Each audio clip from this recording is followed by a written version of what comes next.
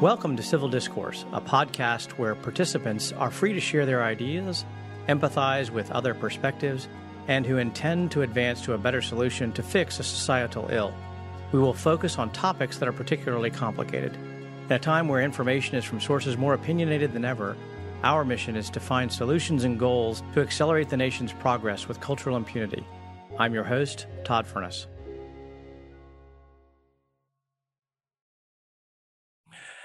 Welcome to today's issue of Civil Discourse, hosted by Todd Furness. I'm Todd Furness, your host. As always, if you like the content, please feel free to like, share, and subscribe. We're eager to have as many people view this important content as is possible. We think it's important to have thoughtful, long-form conversations with people about matters of consequence, with people of substance, and Leon certainly falls into that category. So thank you so much for being with us today. We have pleasure. Leon Wisniewski. And Leon, just for those who don't know, let's start with reminding people about your passion and how you got into this morass of data. Sure. So I used to work at a Blue Cross in contracting and in fraud, waste, and abuse, where I had visibility into their claims data. And you could clearly see low-cost care pathways in the data. But what unbeknownst to me was that this information could not be shared to the masses to make an informed decision. So you had all these people making blind and wasteful choices, causing financial harm to them for the simple reason they did not have information to make a decision. And, when I socialized, this information to management, I was ignored. They didn't want to discuss transparency and how to use the data in a population health capacity. And so that troubled me very much, because it was not only unethical, it was just indecent. And it just did not sit with my ethics to be quiet while somebody else gets hurt. And so that is who Leo is and what Health Cost Labs is about. It's about giving people information to make an informed decision. Very good. And so you started your company. You've been funding it yourself. Yes. And it's somewhere between a commercially viable business and a passion project. You're working 27 hours a day. I am. And you feel strongly about the subject matter, which is clear in not only the work that you do, but also in the posts that you make that many of us follow. And if you don't know, you should follow Leo on LinkedIn. Because I think a lot of the comments you make are spot on, and you do it in such a pleasantly unvarnished way that it's easy to digest. It does get me in trouble sometimes. But that's part of the fun probably for you. It is. So let's kind of go down to the next step. You've exposed all sorts of things in the industry in terms of fraud, waste, and abuse. You've identified prices that are completely out of control, wildly disparate, oftentimes in the same geography and the same network by the same provider. Same hospital. Yeah. And so what has been the reaction in the marketplace thus far to what you're doing? So thank you. This has been a crazy year for me. Not only trying to clean up these files and bring a product to market, but what I'm discovering now is that we have another problem, and that's just the industry middlemen who do not want to use the data. So the reaction has been, very favorable, encouraging. This is great, but my sales are not where I thought they would be, not because it's a bad product, but because the people, the middlemen, don't want to disrupt their paycheck and their clients, the carriers. And that's what I'm facing. Okay, so I want to unpack that for a second, because I want everybody to really understand what's going on here, because this is vital and it's important, and it goes to the heart of the unaffordability of healthcare issue.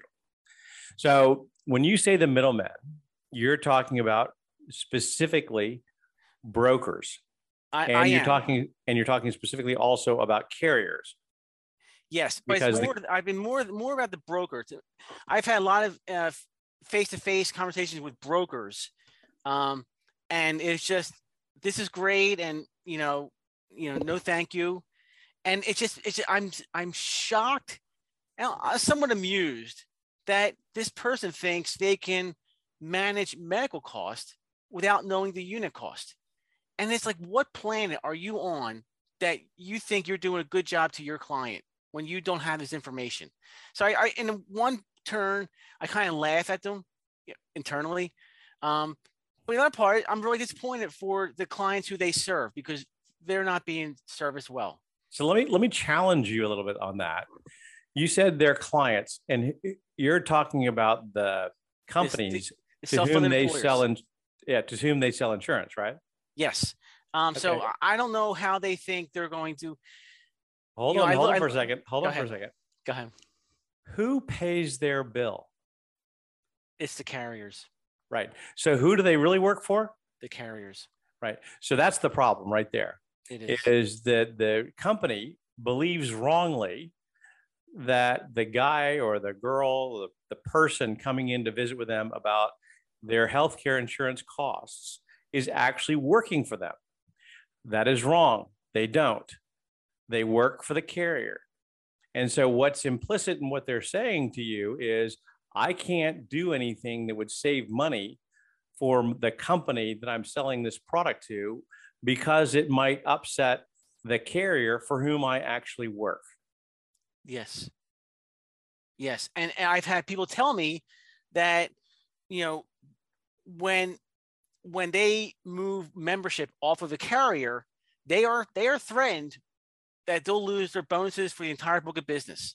Like, there is a retaliation if a broker moves members off of a carrier's platform. Okay, so since the Sherman Act, what do we call that? We call that antitrust violations. Yes. Right. So that's an antitrust problem, or maybe for the carriers, because that's an anti-competitive act that, and in most of the major urban areas in the United States, as you well know and have documented, we have an oligopoly. We have what we call the BUCAs in the business: Blue Cross, United, Cigna, and Aetna, who are the four largest payers, and they dominate most markets for the payment of services. So what that means is if you as a broker lose the ability to offer the services of one of those carriers, that means that your ability to make a living is increasingly challenged. My hunch is, and what you're likely to next tell me is, that if you lose your book of business with one, the others probably look over their shoulders and say, hey, wait a minute, this guy was a Blue Cross person, and now they're trying to come to me to do some stuff, but hey, I don't like what they just did to Blue Cross, so I'm not going to give them the ability to market my product. Well, I mean, it's part of that, but I think it's the carrier threat. You move one more member off my platform, and you're not going to resell our services, and you're not going to get your bonuses. You're going to cut them off. Right. And I feel that I also hear that with doctors. It's like, so many want to get rid of the contracts and the provider abrasion and the hoops they have to jump through, but they're afraid of the retaliation from their health system if they leave them. Like, so I've read some doctors are fearful the hospital will terminate their admin privileges to their hospital to do surgeries should they, cancel their contracts with the carriers. So there is this threat of retaliation if they want to, get away from the scam. So and that's what we're dealing with. Yeah. And as we've talked about in the past, the best way to do this is really through direct payment, right? Yes. And if we just paid cash directly, first of all, it'd be cheaper. And second of all, you wouldn't have all this tomfoolery going on with regard to economic stakeholder interests being created, and then they run the risk of being divested of those interests. And so you have all these competing interests that aren't in any way helping the patient. Yes. And most of my constructive and positive conversations have come with people who are engaging in the direct pay arena. They're going to say, hey, we're just going to screw the contracts. We're going to offer you cash, direct pay. We're not looking to pay you. We're not looking to rip you off and pay you Medicaid rates. Let's find, a happy medium that 140, 150% of Medicare. You make your margins. I don't got to deal with the insurance companies, and it's win-win. So most of my positive conversations have come from this population. Right. So we'll start. I'm going to kind of highlight a few things as we go through this conversation that I think are really, really important. Thing number one is to all the CEOs and all the HR managers who ever get across this. Thing number one is brokers don't work for you. Brokers are not working in your best interest. Brokers are working for carriers. And as a result, they're paid by carriers and their economic alliances are tied to carriers. That's thing number one. Okay, so now we've seen some other things happen, and I'm sure you're keeping track of this. United now is the largest employer of physicians as a single company through one of its subsidiaries. So, which raises the question, which is on the doctor side, as you just mentioned, if they break with an insurance company, their credentials to be able to perform at a particular hospital may be revoked as well. And so that's interesting because it sidesteps the credentialing committee, which is normally based on competence and complication rates, and goes straight to an economic issue.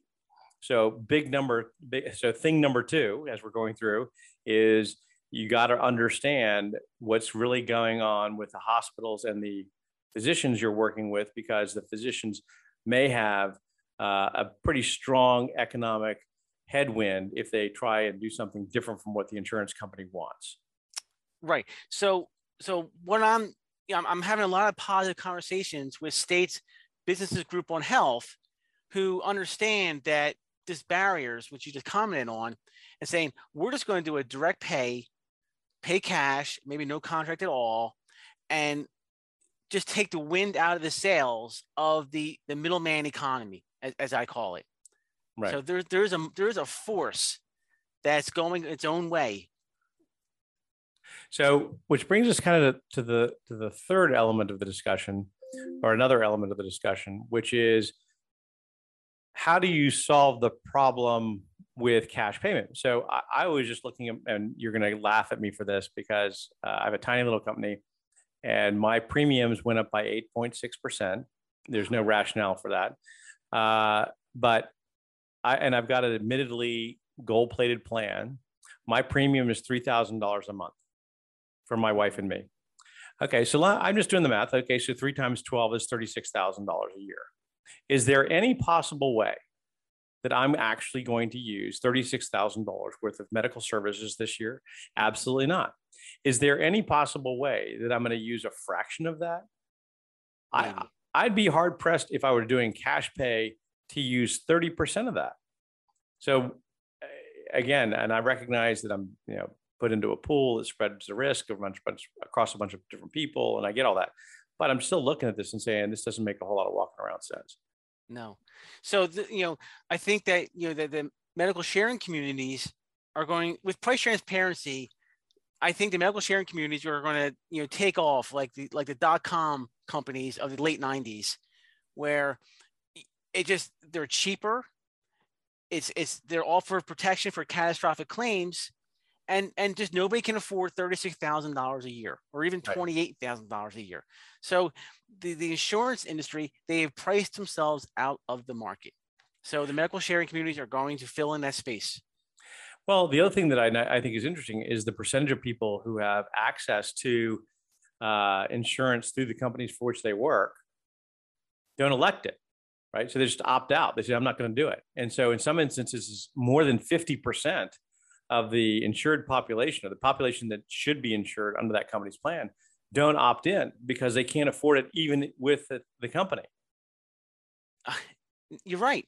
I mean, it just, the price transparency is going to open up a whole new industry of lower cost alternatives. Now, let me comment that I've been doing a lot of research on the Affordable Care Act, and how does a company survive by offering coverage and comply with the Affordable Care Act? And I'll tell you, I found this answer out through a lot of homework. So there's 2 penalties under the Affordable Care Act, Part A and Part B. Part A says you have to offer minimum essential coverages. Right. And We that's call like them the MEC plans. the MEC plan. Thank you. That's like vaccine shots, behavioral health, access for behavioral health, immunizations, really cheap stuff. That's MEC. That's part A. And then part B is the plan has to have the 60% minimum value compared to the average plans of the state, which includes major hospitalizations, and it has to have unlimited coverage. So you can't price something unlimited, which is why everything's so expensive. However, an employer only faces the Part B penalty when an employee goes out to the exchange, buys a plan on their own, and is eligible for subsidies. So if you were to offer a medical sharing community with a great MEC benefit, it's going to be cheaper for that employee to stay there than to say, no, I don't want it. I want to go buy an exchange product and get subsidies. Then you get a penalty. So it's very hard to get penalized under the Part B when you're paying cash rates for the hospitals and you offer a good MEC coverage to keep them well. So this path is going to take off next year, definitely. So one of the things that's interesting, I just finished a lunch meeting where I was talking to a buddy of mine and we were fashioning a plan that's going to actually save his client 40%. 40%. That's before the increase that was of the renewal. And that it just goes to show you how much froth there is. And this is a completely different model. So I want to go back to one of the things we were talking briefly about antitrust issues. And you may have seen the podcast I did with Senator Steve Daines. What's interesting about that is he's the one who signed, he actually wrote and then sponsored, along with other senators in a bipartisan way, the law that now makes insurance companies subject to federal antitrust laws. So since 1954, I believe it is, on the McGarren Act, insurance companies were not subject to federal antitrust laws. With Senator Steve Daines' law now passed and effective as of January 1 this year, that means that they're now subject to the antitrust laws, which brings into sharp focus the stuff that you just mentioned, right? Which is the anti-competitive behavior that these insurance companies are engaged in. Well, I'll mention something that all this work I've done this past year, the single thing that troubles me the most, a lot, by a mile, isn't that cash rates are cheaper than negotiate rates. It's that when you look at a hospital's payer mix, you'll see an insurance company charging different members different rates. Santara in Virginia, who is garnishing wages and putting liens on people's homes for unpaid medical bills. We see that Aetna is charging exchange members $64,000 for a knee surgery, and they're charging the HMO population like $20,000. There's a $42,000 swing within Anthem for Santara at the same hospital. And when people purchase healthcare from an insurance company, they do so with the expectation that this insurance company is using its mass buying power to offer me the most favorable rates. But when we see they're chunking up the membership into who pays more for healthcare, that's a whole different level of unethics or corruption that nobody's ever seen before. And we put Martha Stewart in jail for insider trading. She enriched herself on knowledge somebody else did not have, and she should get punished for it. But insurance companies, it's the same darn thing. They have information the other people don't have, and they saw a way to make profits out of their non-disclosure agreements. So it's the same thing in my book, and I hope there's a justice coming for the people who are paying more than they should for healthcare. Well, yeah, and there's a long thread to pull there in terms sure of is. discussion. But you're spot on in terms of the fact that there's an asymmetry. I think it's fascinating and ironic for the terms to be used as first negotiated rate, which is a term used to reference the amounts that have been negotiated by the insurance company, right? versus the Right. cash price, which is code for the amount that the individual goes in and negotiates at the time of service. And what I think is fascinating about that is, what you're saying is that the soccer mom who goes in and says, no, I don't think that's a good price. I like this one better. And here's my cash to show it. I'll pay you X. And instead of the negotiated rate, which has been done by a professional who's got 10, 20, 30, 40 years of experience ostensibly, who is ostensibly, again, underscore ostensibly, better equipped to negotiate this rate than the soccer mom. And I'll give an example. I had a marketing assistant who needed an MRI. The MRI was going to be $3,200. The radiologist report to read the MRI was going to be $800. And her deductible was $3,000. So she's paying the first $3,000. Yep. The insurance company is going to pay the next $1,000, right? So total cost of the MRI plus radiologist is $4,000. Her deductible is $3,000. And she said, hey, I read this guy Furness's book, and he says I can negotiate these prices. What's your cash price for this? Answer, $562. Or you have insurance, so you can't use cash. So here's $3,000. Yeah. $562 is what she paid. So right. She saved $2,438. And so just the cash price extended her deductible. And I've got one of the things I always find interesting is, the way that we've created these terms to really muddle what they really mean. So premium, what does premium mean? Premium should be characterized as the first amount that the consumer pays or the patient pays. Yes. What is deductible? Deductible is the second amount that the customer pays or the patient pays. And what is a copay?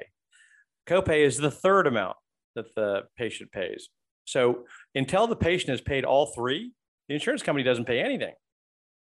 That's so right. This idea that we're saving all this money by insurance is not correct. And I think what we've done is we've simply used fear, uncertainty, and doubt and some anecdotal stuff to say, hey, you might get hit with a surprisingly unaffordable healthcare cost, and that bill is going to bankrupt you. That's the mantra that's gone on in the public narrative for a long time now, which means that people think they need insurance probably more than they do. Right. So let me comment on, let me add something there on what you said, that, Marshall Allen wrote a book this year called Never Pay the First Bill. And it was ways to fight the insurance industry, fight back. And he dug up this gem in there. It's called the open price term. It's part of the consumer protection laws that was started in like year 1810. It's been around forever. And it says, the open price term says that when the price is not disclosed at the time of service, there's a checkbox. Go down this. What happens is that if the seller doesn't disclose the price, then the buyer picks a price. We have price transparency. So the idea that you're going to get hit with a ridiculous bill that may bankrupt you is false. Because go back to my Centera example. So if the Centera fee schedule shows that the minimum rate for a knee surgery is $20,000, you should not pay more than $20,000 because that's the amount Centera defined as payment in full for this service. So there is absolutely consumer protection guidelines that protect you from financial harm. So I don't want to hear, I'm going to get hit with a surprise bill. It's going to bankrupt me. I must have insurance. No, you don't know the consumer protection laws, which is why you say that. So, and so so now I think we found our next bullet point, right? Which is consumer protection laws protect you against surprisingly unaffordable hospital bills and other healthcare costs. Yes. And I feel that this is why many of the hospitals have still not posted their fee schedules, like HCA, Dignity, Banner, CHI, Christus, Texas Health, because they know once they post those prices, they can't charge whatever they want, because now the consumer has a backstop to a ceiling as to how much to pay for healthcare.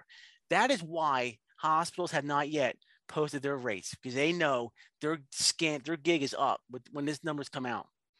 Well, it also underscores the value of advocacy in this space because there's such an asymmetry or an imbalance in the understanding of this, all these different and sundry laws and rules and regs, and how to negotiate and navigate your way through this morass. It's become so complicated, I think intentionally so, that it's difficult for people to know what their rights are, and they've been hearing how fearful they should be for such a long time. It's true, and I just I wish I am one solution in a very complicated puzzle. I need others.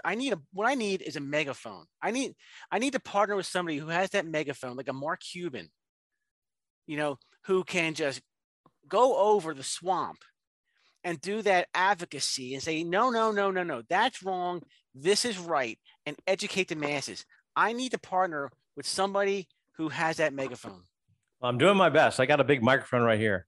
Well, great. So if anybody's listening to this podcast and you feel you can help me educate the masses, please contact me. Very good. Well, thank you for that. Now, I want to turn to recent developments. There's a big announcement you have to make. Oh, this is great. And I just want to hear about this. I want to be one of the first guys to have you on and really unpack this groundbreaking stuff. So tell me about what's going on. So we're bringing in a new co-founder. I won't name him yet. It'll come out in a few weeks. He's from the pharmacy side of the industry. And what we're going to do is we're going to crowdsource the independent pharmacies EDI 832 files. And what that means is that when a pharmacist buys drugs from a wholesaler, the wholesaler gives them a receipt for their purchase. And in that receipt, it shows the amount the wholesaler paid or is selling that drug for. Right. So when we crowdsource public files, we go around the non-disclosure agreements and the gag clauses. So we're going to aggregate all these EDI files into my website where pharmacists and even employer groups, it'll be free to them with an annual subscription, can go in, choose an NDC, a drug, and see, oh, this aspirin costs, 2 cents a pill. I shouldn't be paying $60 for a 30-day supply. So we're just going to offer this transparency. And in return for pharmacies who don't donate their EDI files to me, I am going to give them free access to their state's insurance and hospital data so that they can compete with CVS and Walgreens as far as they want to open up their own minute clinic.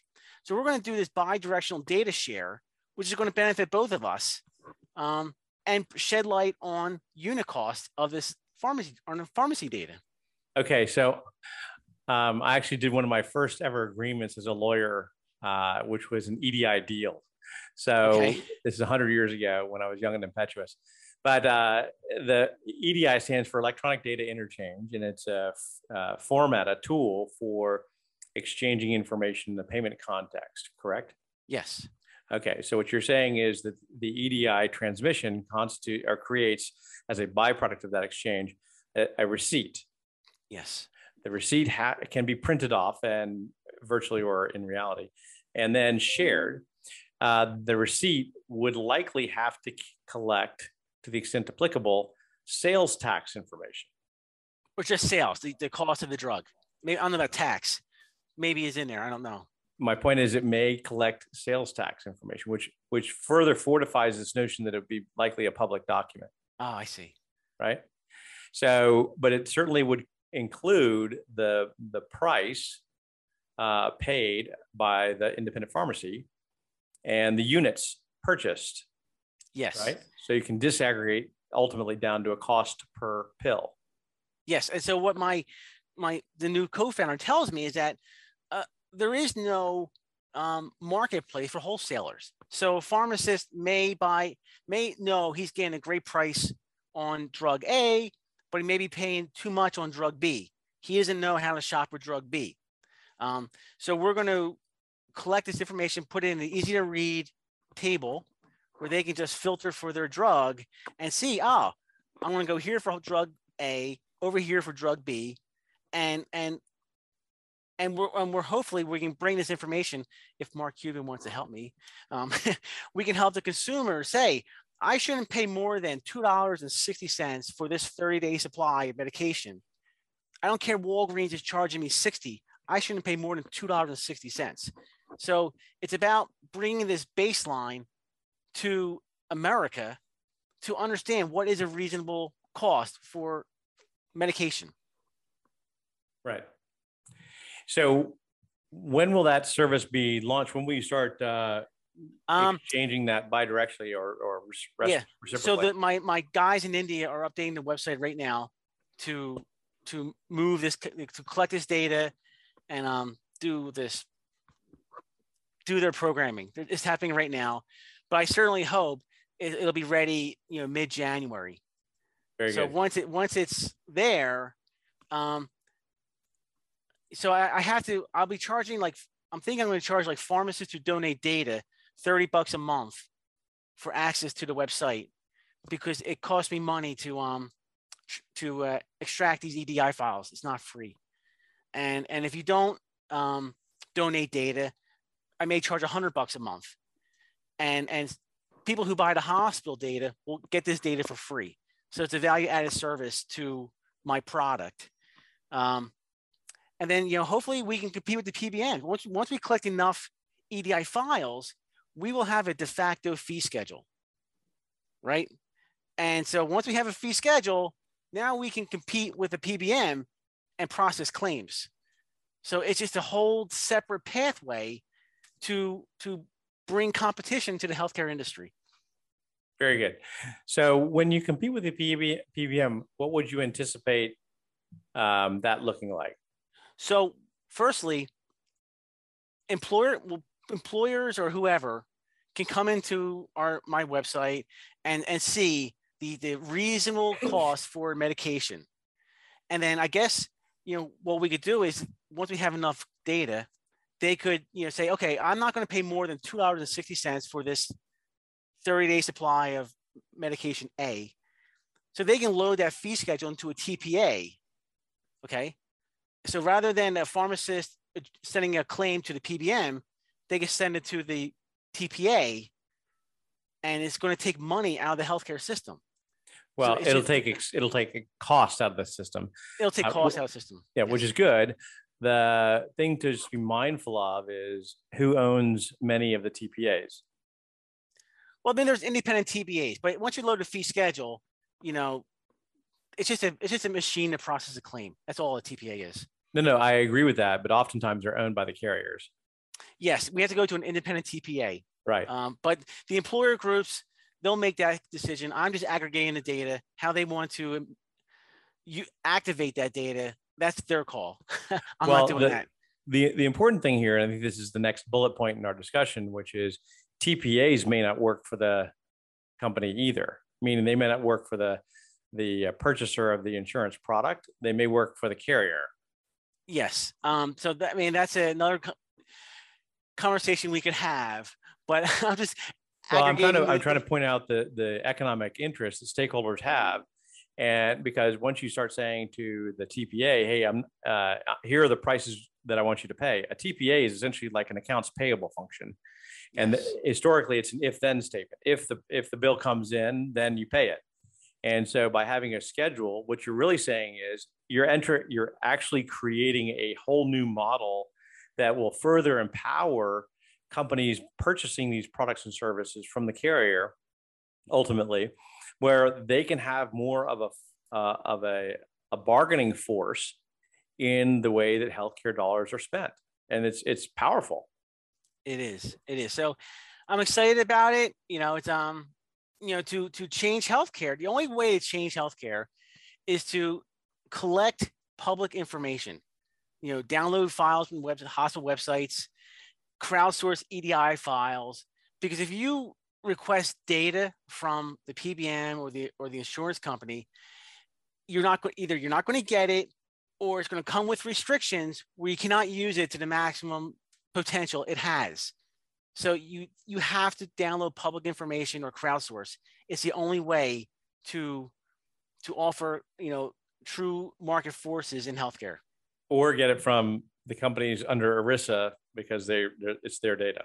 Or go overseas and get it. I don't know, but you're not going to get information to compete against the insurance companies from them or PBMs. Well, I think that, yeah, the real benefit that you're adding to the marketplace, which needs to be really highlighted, is that you're creating a great deal of information that empowers the end user to make better decisions, reduce costs, and this is good for everybody. I mean, what people don't understand is there's a direct correlation between what you're doing, Leo, and not just the cost of care for an individual company and its employees, but ultimately should be reflected in Medicare and Medicaid, right? Because if you look at the imbalance in the trust accounts, for example, for Medicare, we're in bad shape. Or if you look at the burden on states right now, I don't know if you've heard these statistics. I live in the great city of Dallas here in Texas. Parkland Hospital is our big county hospital. It's very famous and fantastic physicians, probably one of the best places in the world to go to have a baby. But they bill $3 billion a year. They collect about $300 million a year. Right. And so like right here, like we have uncompensated care. I just laugh. It's just, that is a joke. It's like, you cannot charge the moon and the stars. And if you didn't get paid the moon and the stars, call that uncompensated care. Your price has to be based on market forces to discover the price. Anything over that is pie in the sky and fiction and belongs in Disney World. There's no uncompensated care. And there's another piece to this, which is that uncompensated care, or the care for indigent patients, those who theoretically can't pay or can't pay. I'm not trying to suggest that they can, is covered, may be covered under their financial assistance policies, which are a function, or can be a function, of their not-for-profit status, especially.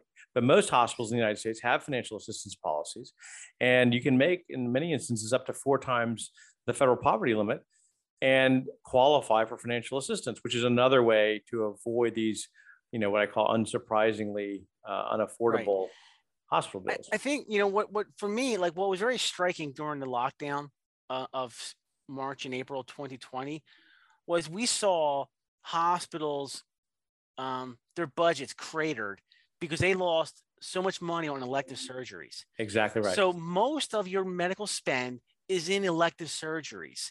So in the Parkland Hospital, if you're in Dallas, you don't if you have an elective surgery, you don't have to go to Parkland. You can look at Health Coast Labs, find another hospital in Dallas that does your treatment and go there. And so most of your money is in elective procedures. So we can absolutely reduce the cost of healthcare and get rid of this ridiculous word of uncompensated care when hospitals offer prices that are based on supply and demand. Right. And the point that I make in my book, and the reason I call my book the 60% Solution, is because if we can create and reinforce this consumer demand to force down prices through good information exchange and transparency, then it helps 100% of America.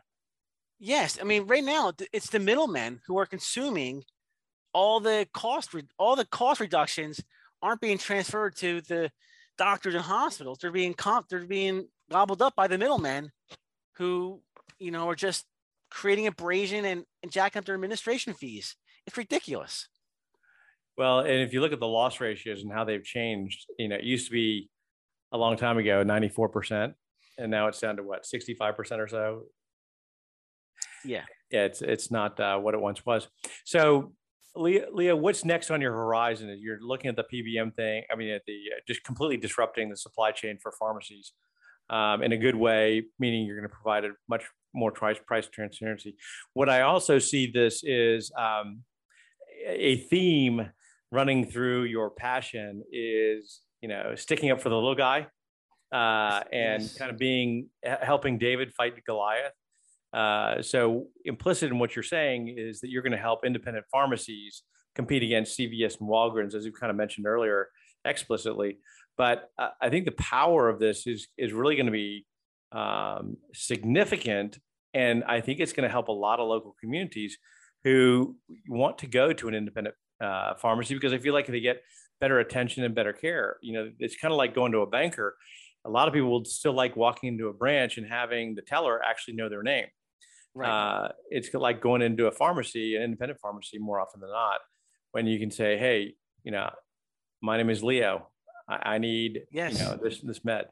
And actually, like I saw in like I hear on commercials or wherever that pharmacists are most of the time the patient's first contact point in their care pathway. Yeah. Because when they're sick, they don't go to the hospital or doctor, they go to the pharmacist. What medicine can I buy to heal me? Right. And so if the pharmacist has this information, they can help the patients more financially should they need to refer them to a clinician. So it's absolutely going to help them. And so also coming down in 2022, the insurance companies have to post their files. So I will be canvassing the nation, downloading these guys and loading them into my website. So we're busy. We're very, very busy here. But I'm up against the brokers who aren't acting on the data. And what's needed is the employer groups, the fiduciaries, to go around them to make their own decisions for their workforce. That's what has to happen. So another way to think of this may be to say, what would happen if somebody like a Marsh came to you and said, Who's Marsh? Marsh McLennan. The broker. Yeah. Firm. Okay, thank you. I'm sorry. And they said, "Hey, we believe in your cause, and we want to do exactly what you're saying, and we want to adopt your information, and we want to compete more aggressively." What would happen there? I would sell my data. I mean, I'm not signing any exclusivity deals. I mean, and I feel that the first big brokerage firm who embraces this data is going to have product domination, because two brokers cannot go into an employer's office, one with the transparency information, the other without it, and lose the account. Because if you don't have this, you are not relevant. And so I think the brokers who are just have the courage to walk away from their bonuses and embrace this data and help their clients, the employers, control their costs, they're the ones who are going to be successful in the new healthcare economy. So, or they're going to be left behind if they're not, right? Yes, there will not be a chair for everybody when the music stops. So this is the ultimate in first mover advantage. It is. It is. And that's why I'm like stunned when brokers are not acting on this data. I'm like, do you not know you're going to be displaced very soon? I can't help them. I can't bring them. I can't make them drink the water. I understand. So the next bullet point, I guess, is that one, which is brokers who don't embrace the changing model and information transparency are going to be left behind, likely without gainful employment in the near term. No. And I am shocked when they say to me, how do I use this data? And I'm thinking to myself, if I need to tell you how to use this data, you're in the wrong industry. Because I meet other brokers. I have one in Indiana who's like, Tom Brady. He's awesome. And he's throwing darts at everybody because he knows how to use his data to arrest the cost of inflation. And I love him. And we need more of him. But the people who are not acting on his data, they will be displaced. There's no doubt in my mind. Yeah. And I think that's kind of one of the powers of the web. Ultimately, it's all about the democratization of information, making sure it's available to anybody who wants to take a look for it. And that's increasingly the case. So we just got to get the message out, whether it's through shows like this or other vehicles. Right. We just got to get the information out. And I feel that my data, it's cheap. My data is cheap. I'm not charging enough money for it, but I sell it by the state. So if you're in Texas, I divided Texas into 4 parts. So you can only buy your the Panhandle or Central Texas. So you can afford just to buy the data that's necessary in your own market. It's not expensive. It's an ER visit. So don't tell me you can't afford it because it's an ER visit. You can't afford it. Yeah. Meaning that the the broker can afford it, or the company can afford it. Yeah, their employer can afford it, and they should be buying it because they should be empowering their workforce to be productive in this new economy. And the ones who don't, who are held hostage. Somebody tells me, bonuses to the broker, they used to be an incentive to bring business to the carrier, and now they're a noose. Now the broker cannot take membership from that carrier because they'll lose their bonus. So brokers, they got to look in the mirror and say, who do I want to be? So I've got an idea for you. Go ahead. Are you sitting down? I am. What would happen if a county purchased your data and made it available to the residents of its county? Yes. I thought that. I have to think about how I'm going to price that because, because you are redistributing my work. Yeah. So I have to figure out, if you're going to redistribute the work, I have to jack up my cost because I gotta figure out how to price my data if you're going to redistribute it. But I absolutely believe that the best thing a city could do for its citizens is to buy this data, put up a bulletin board of the top 10 codes in this, mammograms, colonoscopies, ER visits, and just inform. Or if I can meet a Mark Cuban who wants to buy my data, put into a mobile app, and let's make it free, let's do it. But it's not free for me to procure. So right. I can't do it for free. No. No one would expect you to. And maybe Mark Cuban will hear my podcast. I'll make sure that it gets his way. I'll send a special note to him. Thank you. I don't know Mr. Cuban, but we have friends in common, so I'll see if I can get it to him. All right, thank you. All right, well, Leo, thanks so much. And for those who didn't notice this, I called Leo Leon at the beginning because he's Leon, but he also likes Leo. So Leo's fine. I'm going to call him Leo. Leo, thank you so much for your time today. It's wonderful, as always, to chat with you. And I encourage everybody that has an interest to go learn more about Leo. And again, tie to LinkedIn, or alternatively, we'll have the contact details at the bottom of this podcast. So Leo, thank you so much. I love talking to you, and I'll talk to you again soon. All right. Thank you. Bye, Todd. Cheers. Thanks for watching this week's episode of Civil Discourse. To learn more about today's topic or our guest, visit www.the60percentsolution.com or www.tfip.group.